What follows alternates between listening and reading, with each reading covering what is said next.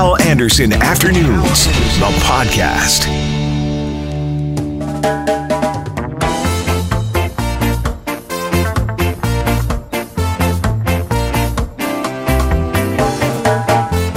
Hello and welcome to the podcast. We'll talk allowances with Carolyn Klassen from Connexus Counseling on the podcast, Doug Brown, and what the Bombers do now, and Corny Bandman on his championship pumpkin. Please rate the podcast. Please subscribe to the podcast. And now, the podcast.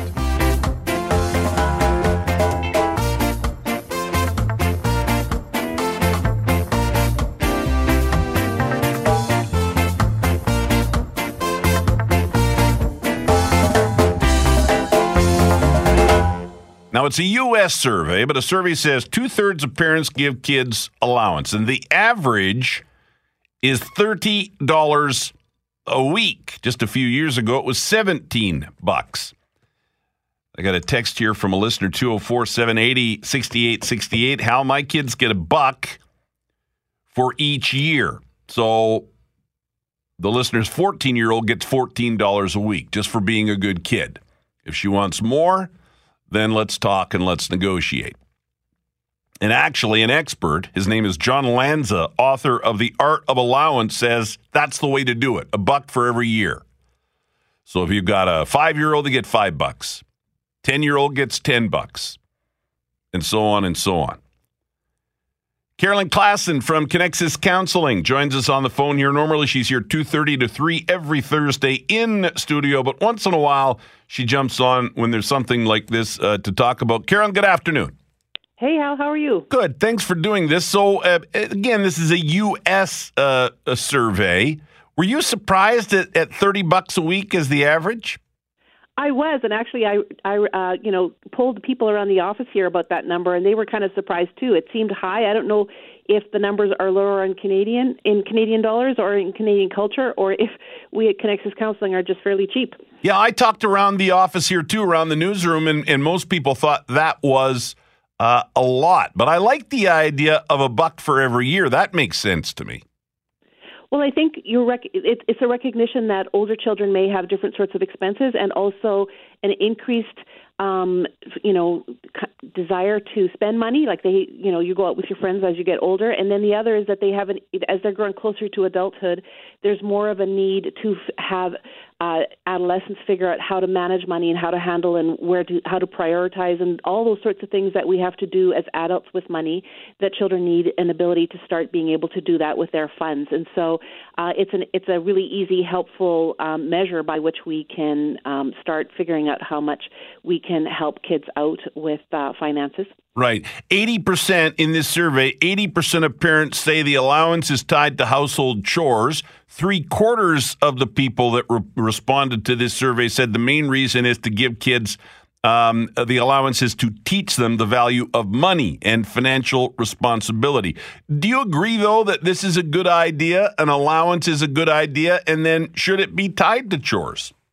So I think an allowance is a great idea, because I think how are kids supposed to start understanding and appreciating the value of money unless they have some and they have to figure out what they're going to do with it? And I think it's helpful to start having them teach. In our house, we divide, we haven't had discussions about what happens with allowance, and we've encouraged, 3 pots where it goes to: one where you give to charity or to people who have less than we do, and then there's long-term savings and immediate fund money.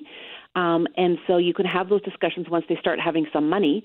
I have some concerns about tying it to chores because, quite frankly, I have a day job and I go home and I do chores, and nobody pays me for chores around the house. We do chores around the house, all of us, because we belong to a family and we run a household together. And so I feel like there's some danger in linking chores to allowance, because it feels like they're getting paid. And I feel like making your bed and emptying out the dishwasher and all those others, raking the leaves and all those sorts of things, people should do those.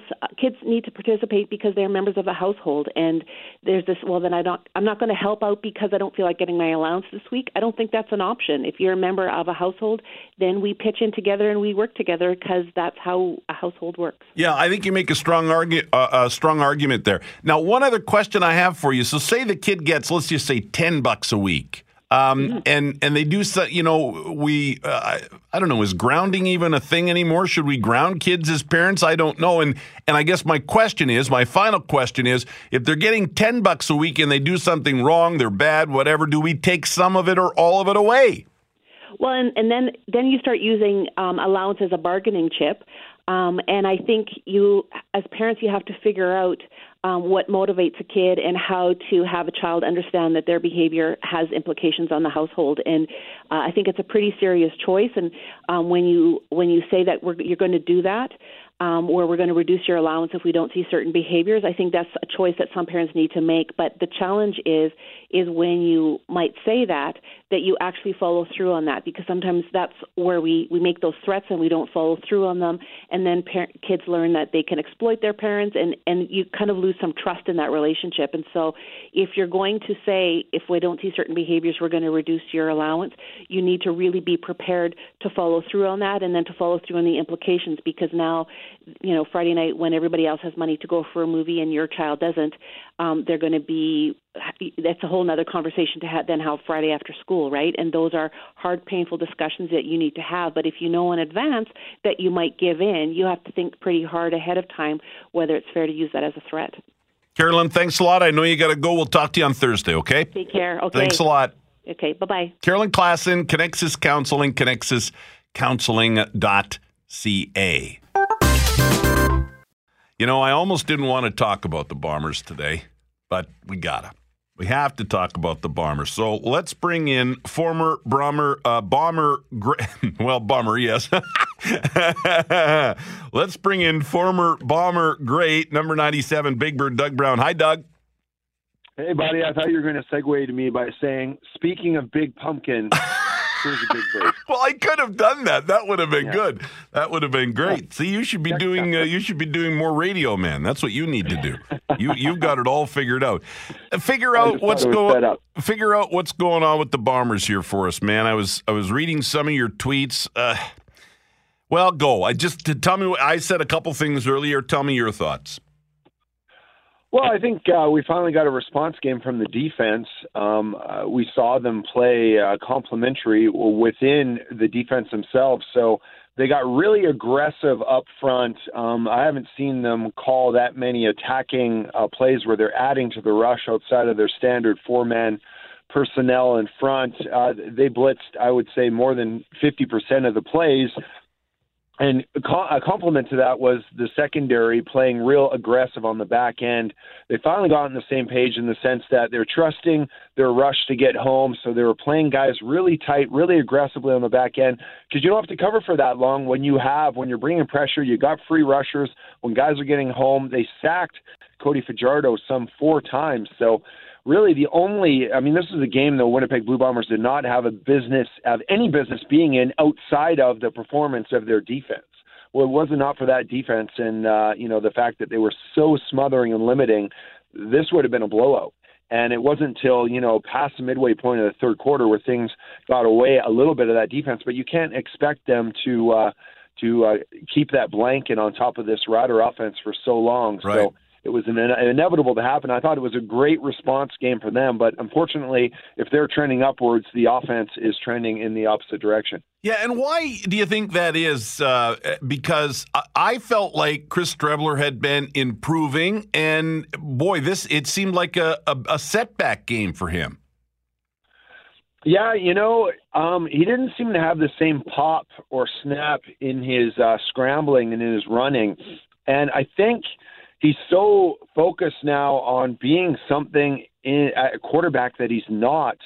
I think everything is it's too much for him. I think it's overwhelming. I think he's back there trying to be the quarterback of this offense, but he doesn't really have that same skill set or tools to run these plays and to be. He's not another Matt Nichols. And so he's a round peg. This offense is a square hole, and you almost see him just back there, and it's not natural, the process he's going through. That's just not what he thrives off of. They're trying to turn him into a pocket passer, and now he's hesitating. Whereas before, we would just see him, if something wasn't there, if his first read wasn't there, boom, he was tucking it and taking it off. And now he's trying to prolong. He's kind of learning on the go, but unfortunately it's in a regular season game. And at this point in the season, defenses will take advantage of the fact if you're not just making decisive, instinctual calls and plays out there as a quarterback, they're going to eat you alive. And he's a guy that literally, as a quarterback, has an identity crisis right now. He has his strengths. He knows what he's good at. But the plays he's being asked to run, the things he's being asked to do don't come natural to him, and it's causing things to get a little mucked up in terms of offensive execution. And I think things are just snowballing. Obviously, we saw 2 picks that game, 1 fumble. He could have had 1 or 2 more picks as well. He got lucky a couple times the Riders dropped the ball. Yeah, I think you nailed it. I think that was very well said. But now the question is, what do we do now? What do we do about it? Yeah, and this is a real head scratchers because you'd be like, okay, who's the second string guy? But the second string guy, Sean McGuire, is a guy that he might have impressed in the preseason and in practices, but he hasn't thrown a football yet. So this is where not having a veteran backup is really coming back to bite them. Yeah. Because if I'm all for. There's 3 games left in this season. If Streveler can win 3 of those or even 2 out of 3, I'd be the first guy to vote giving him the start in the playoff game. But if he can't, this football team needs a plan B. And as of right now, they don't have a plan B at the most important position on the football field, and that is quarterback. They can say till they're blue in the face how they feel about Sean McGuire, but that's not a viable plan, putting a guy in with 0 experience at the most critical position on the field. I went through that firsthand in 2007 when Ryan Dinwiddie got his first start in the Grey Cup. Right. That just doesn't work out very well, So yeah. I think that's important, especially to get a guy. I wrote a column a long time ago, Hal, that I got roasted about, saying that I don't necessarily think Chris Streveler is a good number 2 because he's not at all like Nichols, and Nichols is what this offense is designed around. Right. I said I think he's a great short yardage guy, a great change of pace and change up pitcher kind of guy, but I don't think he was. I said I think he was a great number 2 because he can't step in when your starter goes down and do things seamlessly the way Matt Nichols is doing. He's a completely different guy. So this is coming back to bite them right now, and with essentially 4 or 5 weeks before the playoffs, there really is no excuse to not get a veteran passer into this program and learning that playbook because they need a plan B desperately. So here's the problem, though, because whenever I say that, when we first lost Matt again, I said, what about a veteran guy? Let's get it. And the answer always was, whoever I talked to said, well, there's nobody out there. So is there anybody out there, Doug, or not? Well, the problem has been not that there's not anybody out there. They just don't want to pay for it. Well, not even that. The Bombers have been offering a third-string quarterback position. And if you're a veteran like a Kevin Glenn or a Drew Willie or any of these guys that have a skill set much more alike to Matt Nichols than Chris Streveler does, these guys don't want to join your team just to sit on the bench and be the third-string guy. They want the potential opportunity to lead this football team and have another run at some playoff success. Mm-hmm. But the Bombers have just, every indication I've heard, they refuse to change their depth chart in terms of having Sean McGuire be the number 2 guy. They're not going to drop him down to number 3, which blows my mind because you would have an opportunity to bring in some veteran quarterbacks if they, if there was something in it for them. Yeah, exactly. It's not just about money. It's about opportunity as well. And it is my understanding that the depth chart at the quarterback position is not flexible right now. 1 and 2 apparently are set in stone. So you don't bring a 15-year vet to be the third guy on the bench. He should be the guy that goes in if Chris Streveler can't get it done at this point. Right. I wonder, though, if that way of thinking is changing, or if it hasn't changed yet, how many more games like that before it might change, but then maybe it's too late, right? Yeah, time is ticking. If you're talking about active players in the CFL, I believe the trade deadline is like Wednesday of this week. And so obviously that's getting away, but you don't want to have a realization too late. I mean, this is the most important position on the football field. It's the quarterback, the guy that touches the ball every single snap. And to just hope that Chris Streveler and or Sean McGuire, who hasn't played, are going to turn a corner and get it done, that's not a real bulletproof. I'd rather have a plan, and they need a solid plan B in terms of anybody with experience that could just come in, step into this offense, and distribute the football, because the potential's there. We know this offense can score points, but the blueprint is out on how to stop Streveler right now, and it doesn't appear to be going well, trying to turn this square peg, change him into a round hole, because he's just not he's not grasping it right now. Yeah. Appreciate your help on this, Doug. Thanks a lot. Hey, man, always great talking to you. All right, there he goes. Doug Brown, number 97, Big Bird. One little pumpkin smiling, smiling. One little pumpkin smiling, smiling. One little pumpkin smiling, smiling. One little pumpkin is happy. Well, I'll tell you what, it was not a little pump, by the way, one of my favorite kids' songs right there. It was not a little pumpkin, but I'll tell you who is, you like that, Cam? I'll tell you, it's just ridiculous. I know. Well, that's me. But you know who is smiling about his great big pumpkin is Corny Banman from the Winkler area. He won the Rollin' Pumpkin Fair on Saturday. Corny, congratulations. Well, thank you. 1,660.5 pounds. Wow. Yeah, it took a while to get there, but now it was finally my turn. Finally your turn, because your brother Henry has won several times, and I guess this year it was your turn. Yeah, nobody else had luck this year, and I had finally luck after it warmed up. The second place pumpkin wasn't even close. It was over 300, almost 350 pounds off yours. And I kept hearing that it was tough on the pumpkins this year, that it probably wasn't going to be a big pumpkin. It didn't break a record, but it's a big pumpkin. So how did you do it? Well, I put them in the garden in beginning of June, and then beginning of May, and then they were standing there, and I was about to till them under, and my wife convinced me that just leave them in, see what happens. And then all of a sudden, July 10th, I could pollinate it, and then it took off very well and lots of water. You were going to plow it under, and it's the championship pumpkin from the Rollin' Pumpkin Fair. Yeah, beginning of the year, it was disappointing to see the plant all yellow and everything. I figured it wouldn't do nothing anyways. And you mentioned the watering, because I've been told before that's key. How much water do you think you put on this pumpkin? I think I put on about 25,000 gallons. Well, on all four, I had 4 plants. 25,000 gallons of water on that pumpkin? On those 4 plants, yep. Wow. And so that would be about 6,000 gallons per plant. That's crazy. Oh, yeah, it sucks a lot of water.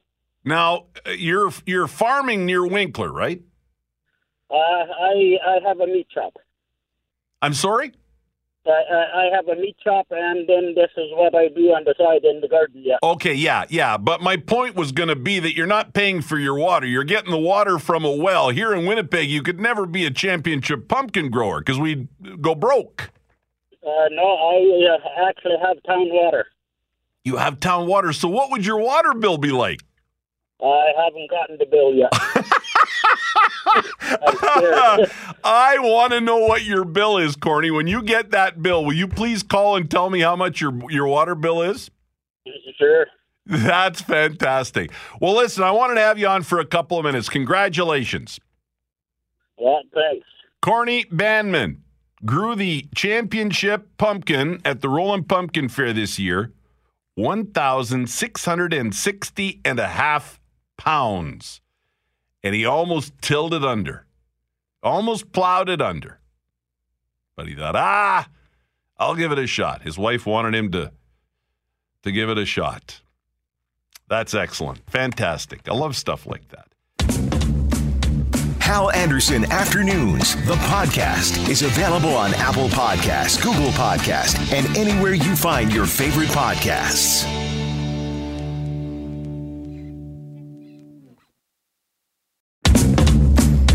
Hal Anderson Afternoons, the podcast, is available on Apple Podcasts, Google Podcasts, and anywhere you find your favorite podcasts.